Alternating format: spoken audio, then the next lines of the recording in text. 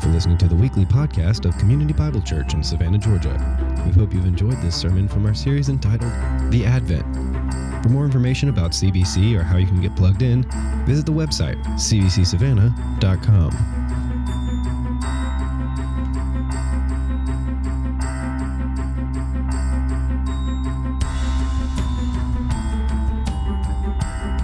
You guys pray with me, please. Father, we just sang the words that one day your Son would come to his temple. We know that it's prophesied in the Old Testament that he will one day appear, that he will come to rule and reign and set up a kingdom that will last forever and ever and ever. And we, at this time of year, we celebrate that first coming, that first advent. But ultimately, Lord, we long, like the early church, we say, Maranatha, come, Lord Jesus. Let us be ready. Let us be excited. Let us be joyful. Let us, with our minds girded for action, sober in spirit, fixing our hope completely at the grace that will be brought to us of the revelation of Jesus Christ. So I ask that as we kind of just take a few moments to look at your word this morning, just great truth, fun. I'm so looking forward to sharing this text with your people. Lord, let us enjoy it. Let us delight. May it be sweet. Like the psalmist says, it is sweet to our taste, to our soul. May it be a delight to us. I ask, please, that your spirit would fall fresh. Just like first service, Lord, you moved. It was just worshipful. I pray that your spirit would do the same thing in this group of folks that come to worship the King, that you, by your power, by your might, it's got to be your spirit, Lord. It's the fruit of the Spirit that brings joy. It's not the fruit of church, the fruit of Bill, the fruit of sermon. It's the fruit of the Holy Spirit, that your spirit would move in your people in a way that we just rejoice in our King. And so please do that for the sake of Christ, Father, and by your Spirit. Amen. Thanks. Please have a seat this morning. All right, I ain't gonna lie to y'all. This ain't a competition. But first service kicks y'all's tail when it comes to singing. Just saying. I'm just telling you. So, and you guys slept in. So we're just going to have to work on that factor, okay? Just saying that to guilt you very deeply before we start preaching this morning. No, we are in our third week of Advent. And each week we've been looking at a person or a response to the first coming of Christ. And so opening week we looked at Zechariah and we looked at hope. That he had a little hiccup in his faith, but ultimately his son would be the forerunner to the Messiah, and it brought hope that God was doing what he said he was going to do. Last week we looked at Mary, and there was a lot of chaos, and there was a lot of there's a lot going on for old girl. But yet in the middle of that, she has peace, right? She is amazed that God has done great things for her, and we just talked about that. This week, we're coming to one of my favorite narratives in all really of the Christmas narratives. And that's not saying a lot because there's only like 3 of them. But this one's my favorite. And it's just a great familiar text that we're just going to walk through. And we're going to see 3 different people, 3 different groups of people. And each one has a different response to the coming of Jesus. And only one of those 3 is joy. Right? And it's from the least likely of the 3. I mean, the least expected, the ones who have the least reason to be joyful, they are the model for us. And so we're just going to walk through the text. I'm going to read it in a second and come back and just kind of highlight some things. And we'll talk about these 3 responses because these 3 responses are in this room right now. You are one of these 3. Okay? And we don't want to be the first 2.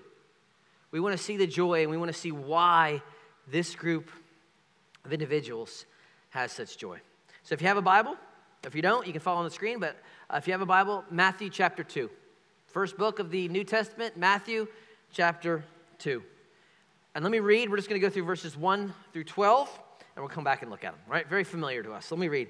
Now, after Jesus was born in Bethlehem of Judea in the days of Herod the king, behold, wise men from the east came to Jerusalem saying, "Where is he who has been born King of the Jews? For we saw his star when it rose and have come to worship him." When Herod the king heard this, he was troubled, and all Jerusalem with him. And assembling all the chief priests and scribes of the people, he inquired of them where the Christ was to be born. They told him, in Bethlehem of Judea. For so it is written by the prophet, and you, O Bethlehem, in the land of Judah, are by no means least among the rulers of Judah, for from you shall come a ruler who will shepherd my people Israel.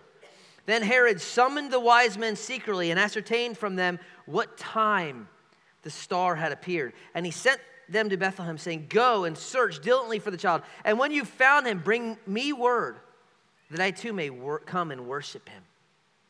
After listening to the king, they went on their way.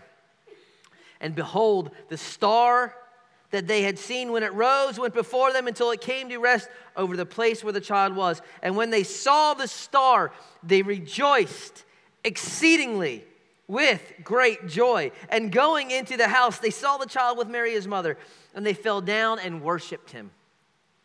Then opening their treasures, they offered him gifts, gold, frankincense, and myrrh.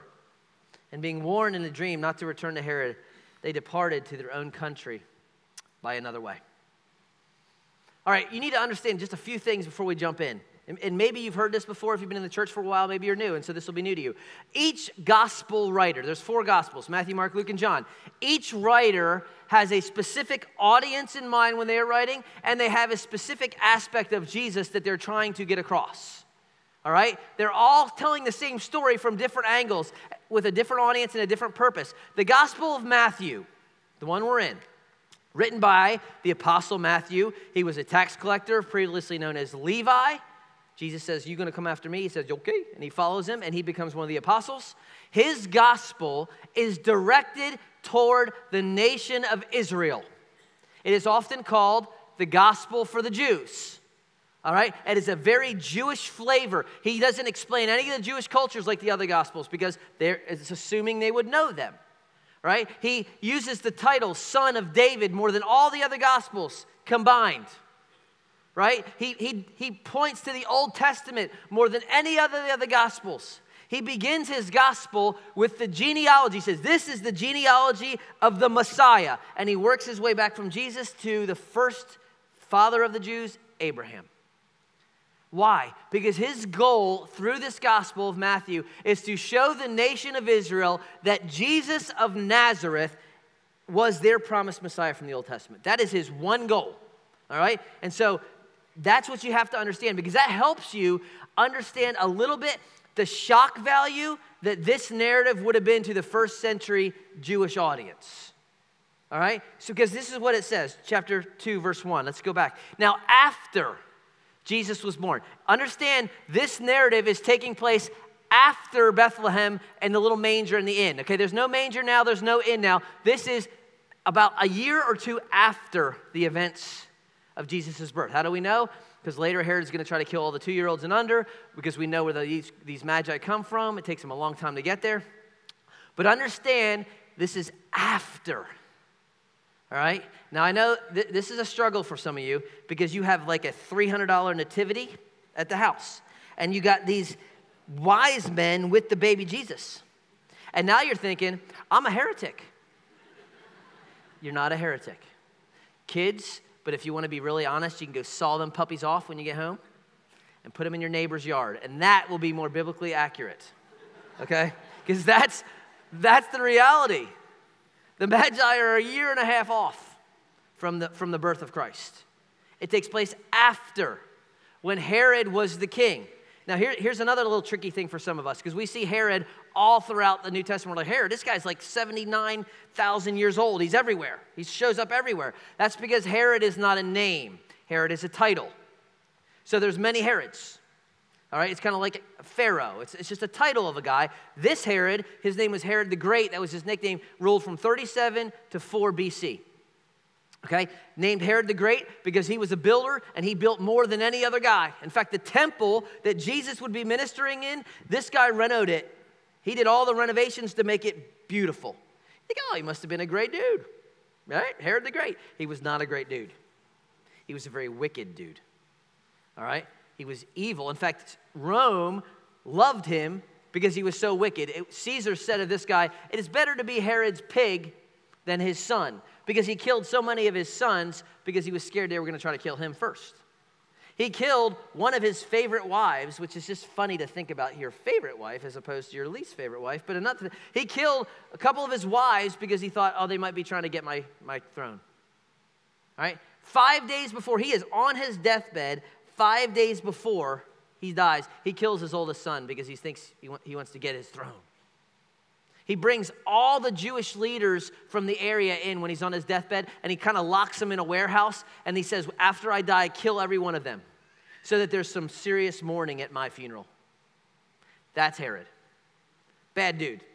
All right, they didn't actually do that. They actually let him go, but that's what he wanted done. And he was the king, but technically he wasn't a king. Actually, he was just a puppet king. Right? He was a vassal of Rome. They kind of put him there. They liked him because he was loyal and he was harsh, but he wasn't even Jewish. He's technically an Edomite. And if you know anything about the Old Testament, all right, the Edomites and the Israelites did not like each other. That's because where they started. You had Abraham, who had a son named Isaac. Isaac had twins, right? And they were fighting inside their mom's stomach. Their names were Jacob and Esau. Jacob ends up becoming the nation Israel. Esau becomes the nation of Edom. And they were fighting in the womb, and they were fighting ever since. So now you have an Edomite on the throne in Israel. The Israelites do not like him. There's a lot of tension. And this is the world that God sent his son into. And you need to understand that because I know there's a lot of talk, oh, the government is so bad, and the terrorists, and the taxes, and the blah, blah, blah, blah, blah. You know what? There's struggles. You're right. But no less than when God sent his only son into the world, into a chaotic situation. So we don't have to be afraid. Right? We don't have to be afraid. God knows. He's been there. Right? So he's given the background. Herod, after. And then here's what Matthew does. I love it. He's the storyteller. He's the narrator. He uses this word. It's in most of your translations. Some of them, unfortunately, leave it out. It's behold. Behold. Literally, see. And what Matthew is trying to do is he's trying to draw you into the story, and then it's like he puts a spotlight. Boom. Look. Here's what I want you to see. What does he want you to see? Wise men. Or the Greek word, magi. Right? Why does he want to put the spotlight on the magi? Because the original audience, this Israel audience, when they would have heard magi, there would have been a collective gasp. Right? In fact, because half of you are sleeping, we're going to practice, all right? So I'm going to say magi, and you're going to gasp. Ready? Pretend you're first century Israel. Behold, magi. Yes! That's it. That's what they would have done. And here's why. It's because of who the Magi were. All right? We don't know a lot about the Magi. If you read church history, very interesting. There's this guy in the 12th century, this bishop.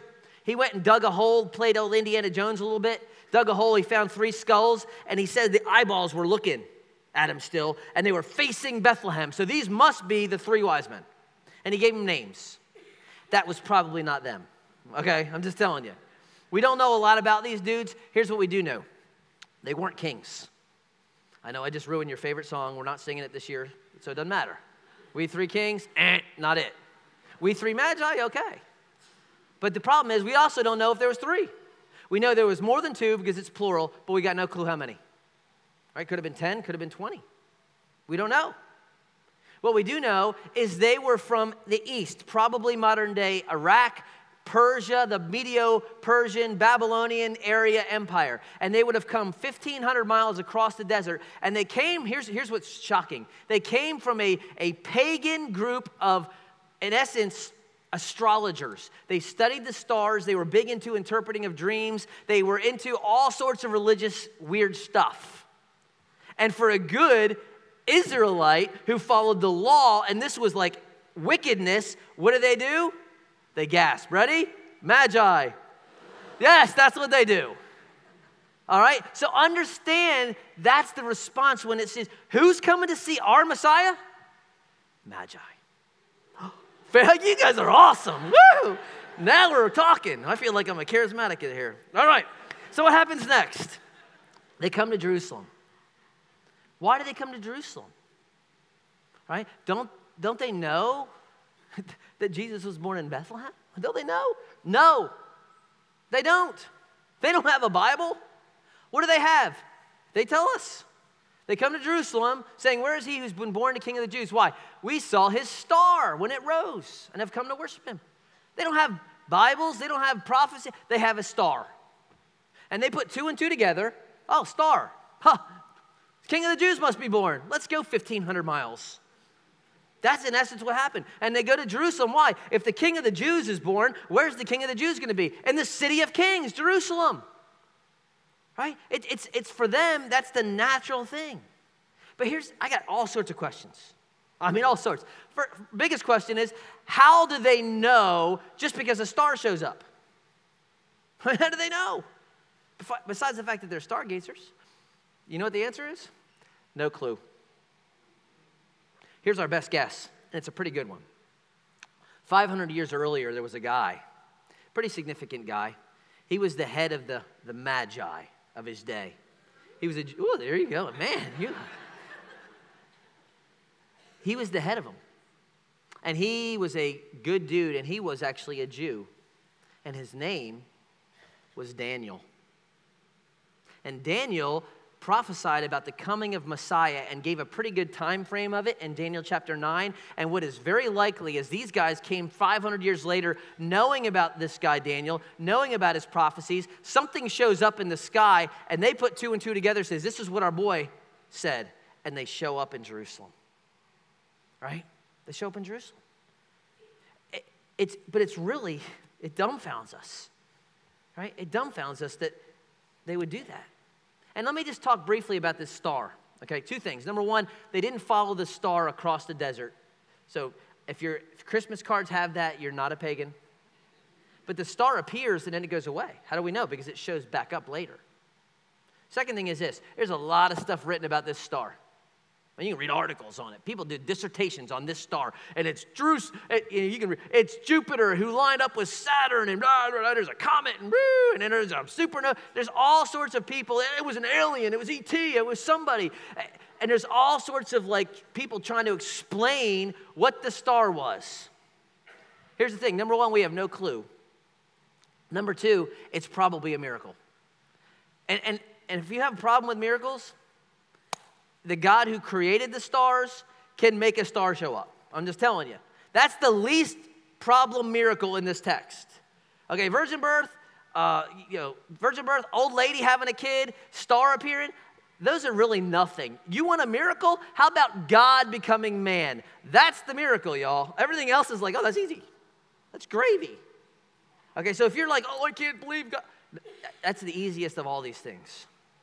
Whatever it was, it shows up, they head to Jerusalem, it disappears, and they show up. And let me just tell you, it's a mess when they show up because they say this. Look what they say. Where is he who has been, underline this in your Bible, born King of the Jews? That is a very unique title. That is a very unique phrase. No one is born the king. Now, you may be the firstborn of the king, and one day you were going to be the king, but no one is born to be the king. No one is automatically king. Everybody, including Simba, just can't wait to be king. All right? You got to wait to be the king. This boy is already the king. And all Jerusalem is up in arms because they know what he's talking about. And history tells us it wasn't just 3 guys on camels. History tells us that when these guys showed up, they showed up with an entire army of Persian troops. They came riding Persian steeds. They caused a huge stir. Herod probably thought they're here to honor me. And then when they say, where's the new baby? Where's the new king? Herod is like, whoa, there can only be one king. And everyone is in a flurry. And all Jerusalem is troubled. And so what does Herod do? He assembles the chief priests and scribes of the people. Why? Because he knows they're talking Messiah. I mean, look what he asks them. Where was the Christ to be born? Herod knows they are talking Messiah. So he brings in all the pastors and all the Bible scholars and says, tell me where the Messiah is supposed to be born. Tell me where the Christ, that's what Christ means. It just means Messiah. Tell me where the Christ is supposed to be born. And they do. They say Bethlehem in Judea, for so it is written by the prophet. And that's Prophet Micah, who wrote 700 years earlier this, you, Bethlehem, in the land of Judah, are by no means least among the rulers of Judah. Why would he say that? Because Bethlehem was a nothing little town, 300-400 people. That's all.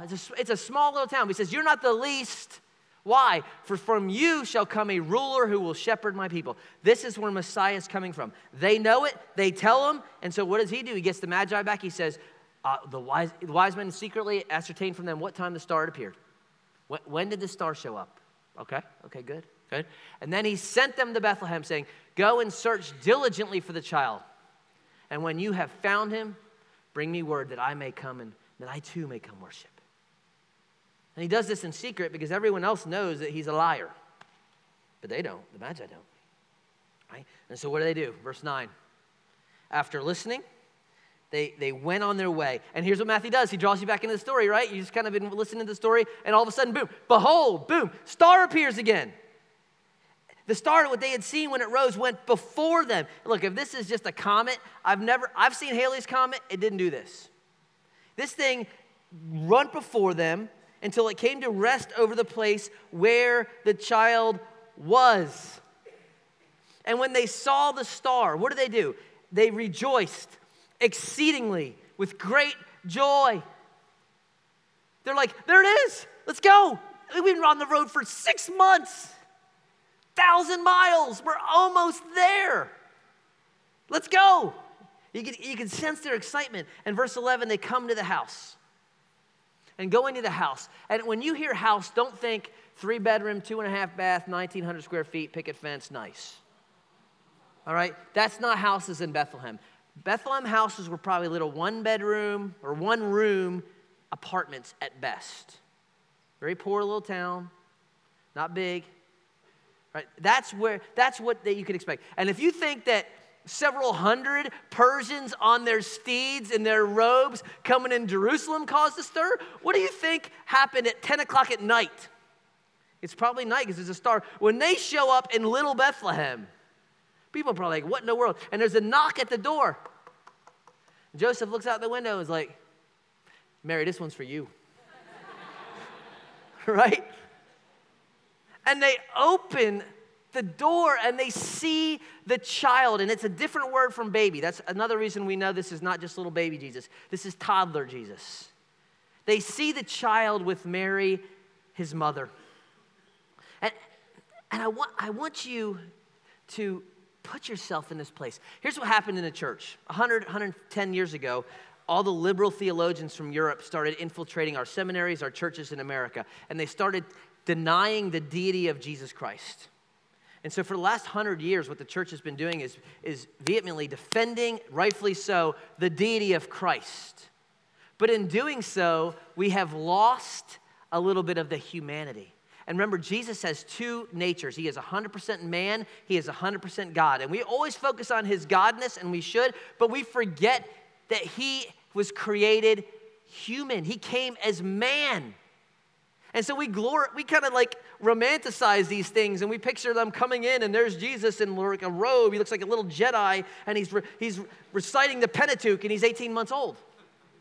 He's like, bless you, Magi. You are welcome here. That's not Jesus at this point. He's 18 months, 2 years old.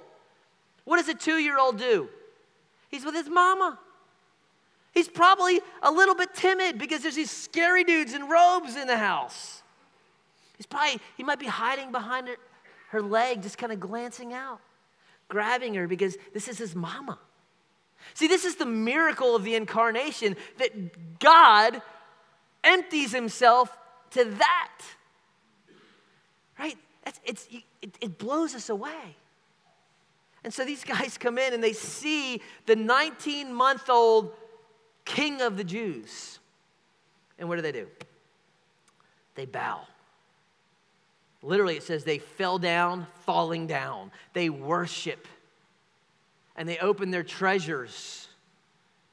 Right? And these are not your typical, shower gifts. A onesie and a little boppy thingy and a Build-A-Bear. Right? They gave him gold and frankincense and myrrh. Treasures, valuable, probably the most valuable thing that they had. And gold doesn't need an explanation. Frankincense is a perfume that comes from a tree. It's used in the temple for worship. It signifies prayer and deity. Myrrh is really the weirdest of it all. It's kind of a sappy substance that's used in embalming people. You can give that to a 2-year-old. That's going to be fun. Just give them some syrup, and here you go. That'll be a mess. But that's what they give them. Very expensive, right? Treasures. He said, those are some weird gifts. Why do they do that? Number one, because they're valuable. Number two, they're probably their best thing. But number three, they are significant to who the Lord Jesus is. They probably don't get this because they have little info and they have a star. But we have picked up on this after the fact and seen that each one of these gifts represents an aspect of who Jesus is and what he would do. The gold, he is the king. Frankincense, he is deity. He is to be worshiped. Myrrh, his death and burial and his resurrection, why he came. It's a beautiful picture of what the life of Christ would be about. But they're worshiping. And then they have a dream. Right, verse 12, being warned in a dream not to return to Herod, they departed to their own country by another way. And so off they go, different road home, escaping Herod. 3 different people, 3 different responses in this room, right? A couple of them are pretty obvious. Maybe you got at least 2 of them. Let's unpack them. Let's talk about the negative ones first. Let's talk about Herod. He's the obvious, right? And a lot could be said about old Herod, right? But what I want you to think about today is this. Herod is a fake worshiper. He fakes worship, doesn't he? Go find the baby Jesus, and when you find, well, they didn't say Jesus because he didn't know his name, but go find the Messiah, and then tell me, and I will come, and I will worship him. And he is so convincing. How convincing is he? God has to give a dream to the Magi to say, don't go back to him. They were going back. He knows how to play the game, doesn't he? He knows how to use the language and the lingo and all the church talk. Yes, let me go worship the king. But the only king that Herod cares about is himself. It's his power. It's his kingdom. And the sad thing is this. Herod has everything you could want in those days. He's got power. He's got money. He's got success. He has accomplishment. He has everything anyone could ever want, and he is miserable. He has no joy. He spends his life trying to keep his kingdom. It's all about him. And this is what fake worship looks like. If you are here, and you go, I'm singing a song, but it's all about you. Your marriage is about making you happy. Your life, your plans, your job, your money, your gifts, your fill in the blank. It's all about you. I can tell you, you may get what you want and you may not, but I can promise you this, you're going to end up miserable. You're just going to end up miserable. Because you're either going to get what you wanted and then just try to keep it and keep it and keep it and realize, it wasn't enough and try to get the next thing, or you're just going to spend your whole life pouring water into an empty vessel with cracks. Because that's Herod. Right? And you're going to spend your life like him, trying to manipulate and trying to control everything. I control my kids. I control my employees. I control my wife. I control my job. I control my this. And you think you're in control. You're not in control. Herod thinks he's in control. I'm going to control. I'm going to manipulate the Magi. Just takes God saying, hey, here's a little dream. I'm going to kill all the babies in Bethlehem.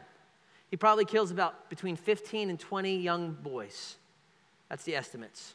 Because if there's 300 people, 400 people in Bethlehem, probably 15 2-year-olds and younger boys. He kills all them because I'm going to take out Messiah because I can do it. What does God do? He sends Joseph and Mary to Egypt. I'm going to keep my kingdom. He dies just a few years later. Miserable. Loving nobody, being loved by nobody. Right? But he plays the game well. Some of you playing the game well? I mean, really? You know all the songs? Send my check. Got my Bible. Look, you could fake me and you can fake everyone in this room, but there's one you cannot fake, and it is God. And look, I'm a fake. First fake in this room, me. Sometimes I'm faking. Sometimes in the week, I'm a fraud. I'm Herod. We got to own it. Stop playing the game, right? Because here's the reality. If you're like Herod, there's only one God you care about, and it's you. And every single one of you, and me included, we make lousy gods. You ain't a good God. Either am I. So stop worshiping it. All right? That's Herod. He fakes worship. Here's the second people. You maybe not think about them, but this is the religious leaders. They're in the game here too, aren't they? They're part of the story. And these are the ones that dumbfound me, because these are the guys that spend their lives studying the Bible. They know there's like over 300 Old Testament prophecies about Jesus. They know them all, right? All they do all day long is quiet times. I mean, they start their day quiet time, and then they start and do another quiet time, and then they eat, and then they have another quiet time. They got quiet times after quiet times after quiet. That's all these guys do. That's all they do. And finally, after 400 years of God being absolutely silent and saying nothing, they now have a potential Messiah spotting 5 miles down the road. Bethlehem is 5 miles from Jerusalem.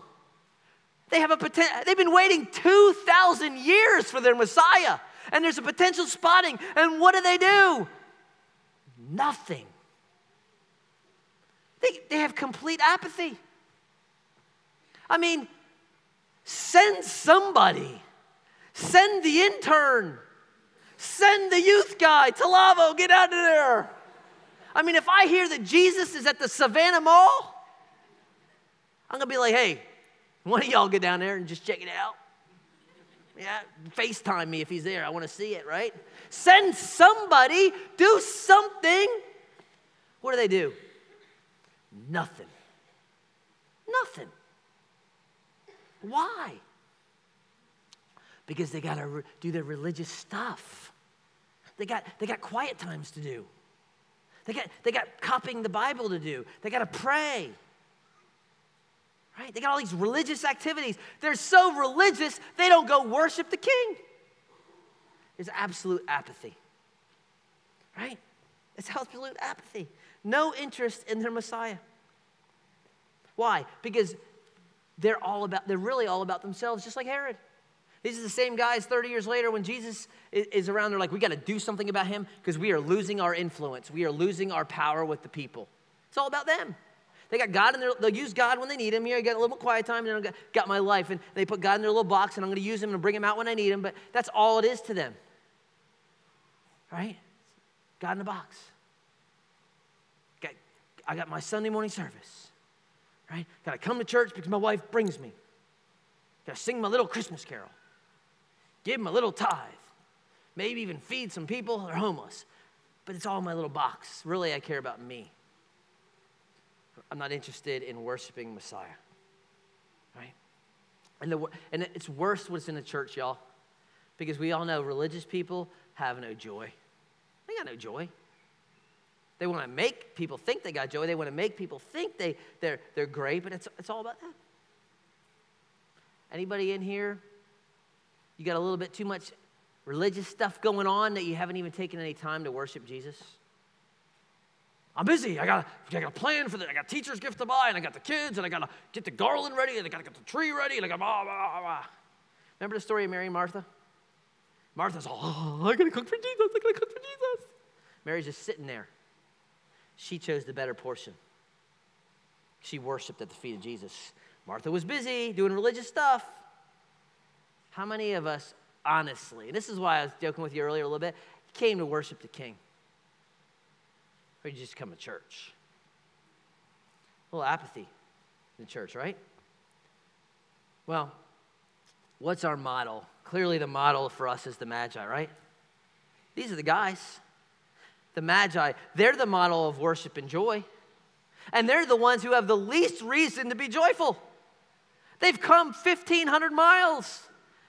Some of you don't want to drive to Richmond Hill without complaining. I know, I see Josh Hampton out there. Good. I got to go out to the south side. They come at least 6 months, right, to see the King. And I wonder, just a little bit, I wonder if their expectations were blown just a little bit. I mean, they came expecting what? A king in Jerusalem, probably with robes and everyone making fanfare. And they get there, and that's not what they get. They got a hole in the wall in Bethlehem. Their expectations probably didn't get them there. But you know what? It doesn't keep them from worship. They fall down and worship. And let me just say this. Middle Eastern men do not get on their face and worship 18-month-old children. Especially influential, affluent, powerful. These are the guys who are bringing kings. They're coronating kings. They're the ones when the government has questions, they're going to these guys. These are powerful dudes, and they are on their faces in the dirt worshiping an 18-month-old. It just doesn't happen. But what these guys are is it's our model of joy and worship. This is at its core what worship looks like. In worship, something is elevated and something is debased. That's the nature. Something goes up and everything else goes down. It's not like some of you guys are, road racers and marathon runners, and that's all good stuff. But you know what's weird about a race? Is everybody cheers for everybody, right? Woo! Last guy. I mean, he's 40 miles behind everyone. Good job. I'm thinking he's last. Not good job. He's at the back. Right? I mean, I'm just being honest. I'm not a participation trophy guy, y'all. I'm like, one winner, gold medal, period. But see, that's the difference between a race, everyone, hey, good job, and true worship. True worship is there can only be one. There's only one. Everybody else is debased. That's the nature of worship. Who's debased here in their worship? They are. Jesus goes up. Their ego, their reputation, their robe, everything goes down, and they're on their face in the dirt worshiping a 2-year-old. It's pretty impressive, right? And let me just highlight this about that. We often talk about how Jesus comes, and the poor are often coming to him, and the weary. What I love about the narratives of Jesus' birth, who are the two groups that show up? Poor shepherds and rich Gentiles. Don't miss that. We as a nation are the richest nation in the world. Everybody here, just by the world standard, is rich. But some of us, God has blessed us even more. And let me just highlight this to you. When you are a person of influence, when you have been blessed by God with material, maybe you have authority, maybe you have more responsibility, maybe you're the colonel, maybe you're the boss, maybe you got employees. There is something very powerful when a man or a woman who has authority and have people under them are willing to put themselves under a Christ and worship. When the people look, this guy has power, authority, he's smart, and he's on his face before Jesus. I'm telling you, y'all, that is a powerful thing for a world that thinks that's where it's at, and they want to worship you, and this person is worshiping this guy. It is a powerful thing, and we need to remember it. People are watching, right? They're watching. These guys are a model for worship. They got clout, and they're on their face. These guys are a model for worship because their worship costs. Worship always costs something. It always does. If it doesn't cost you something, it's not worship. What does it cost them? Probably 2 years of their life away from their family, right? Their treasures clearly cost them something. Their reputation, they're on their face. There's some cost there. And I want you to think about this. Why? I mean, if you think about it, let's just say it takes them 9 months to get there. 9 months in the desert, on a horse, camping out. I finally get there. How long am I in the house for? 20 minutes? I mean, really, they didn't stay over for a week. They offer their gifts. They leave. All that for 20 minutes? Are you kidding me? That's a lot. I mean, why would you do that? Unless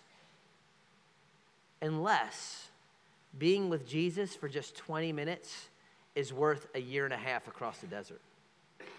Unless he's so precious and he's so great that it's worth it, even for just a few minutes. See, what these guys realize, I think, is what the later the gospel writers say. They have found the pearl of great price. They have found the treasure in the field that they sell everything with joy and buy the field because it's worth it for them. Right? That's why they're joyful. Something greater than themselves, something outside themselves, not themselves. They found it and they worship. And here's one more thing, and this is a struggle for some of y'all, I get it. Their worship, y'all, is emotive. Their joy is emotive, isn't it? When they see the star, it shows back up. What is their response? It's not, hey, did you see that star up there? Pretty bright up there. Isn't that great? Yeah, It's great that that star came back. What do you think we should do? Well, let's follow that star. Okay, let's follow that star. That is not their response. What does it say? They rejoice exceedingly with great joy. One translation says they shouted with joy. Look, sometimes there's a solemnity and there's a quiet, and sometimes there should be a shout. And I know what some of y'all, especially you men, because I watch y'all. I watch you. I know what you're thinking. Well, I'm an introvert.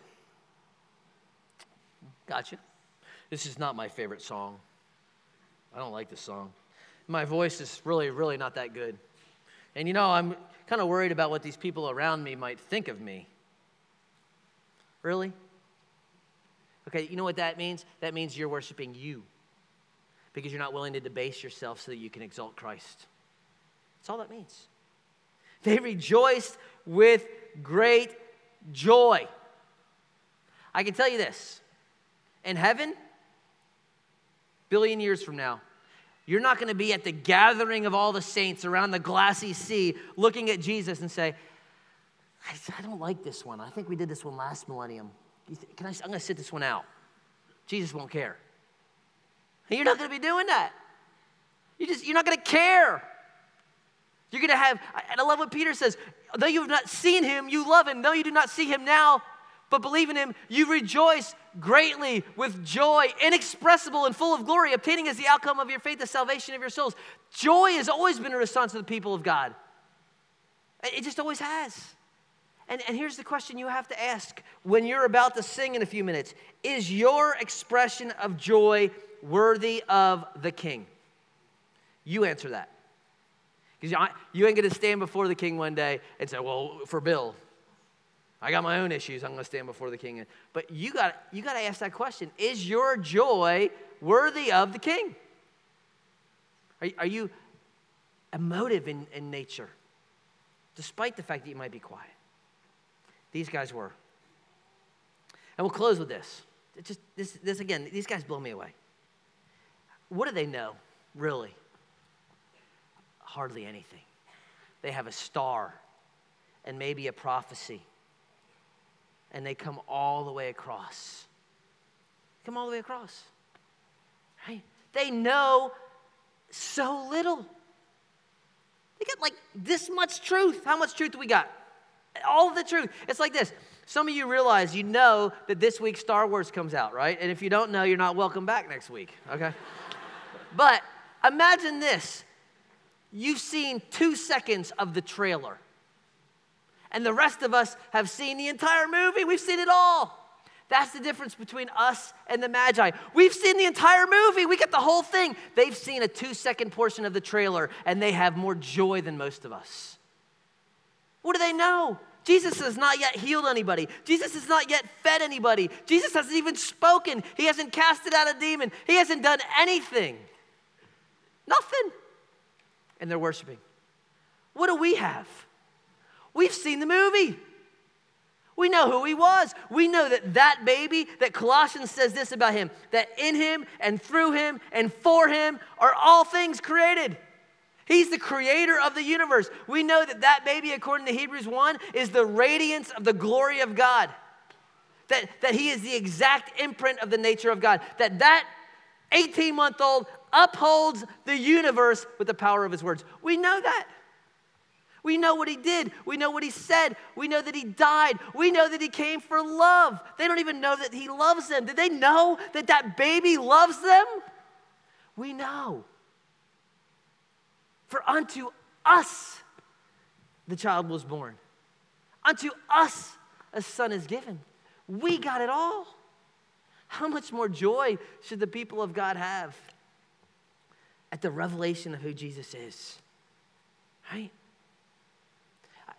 I just love the way this narrative, the book begins, the book ends. Think about this. The book begins with the Messiah being born. Who comes to worship? Pagan Gentiles.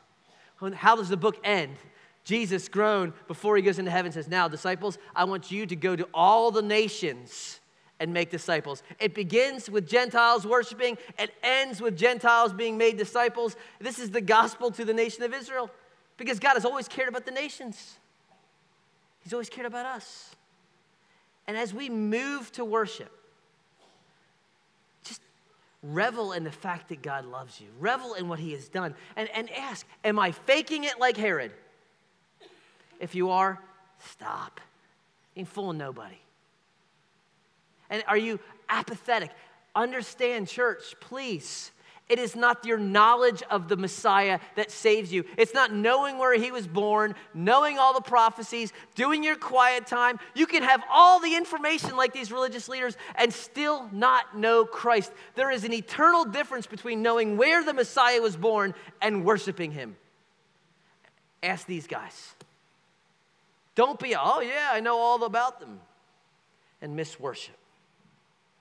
This is the time for the church to worship the King, to come and worship. And when we do, in just a second here, and I'm going to be quiet and we're going to sing, just worship in a way that's worthy of the King. Don't worry about everyone else. Don't worry about them. If you sing bad, who cares? So do most of us. That's why we turn it up real loud. We don't have to hear you. But just in your heart of hearts, worship in the way that the King is worthy.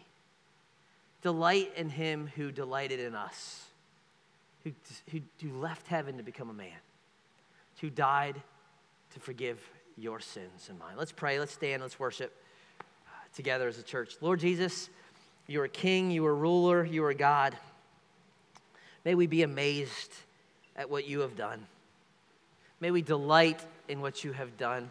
For someone in this room that's faking right now, they know all the right answers, but they have never put their faith in Christ. They have never trusted in you. Maybe someone's apathetic and they haven't even thought of you this Christmas season. Father, may this be the point in which that is different.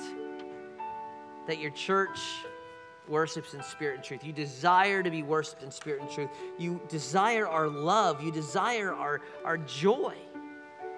You promise that your right hand is pleasure forevermore. And so may your church experience just a little bit of that here on earth before we go and be with the King of Kings forever.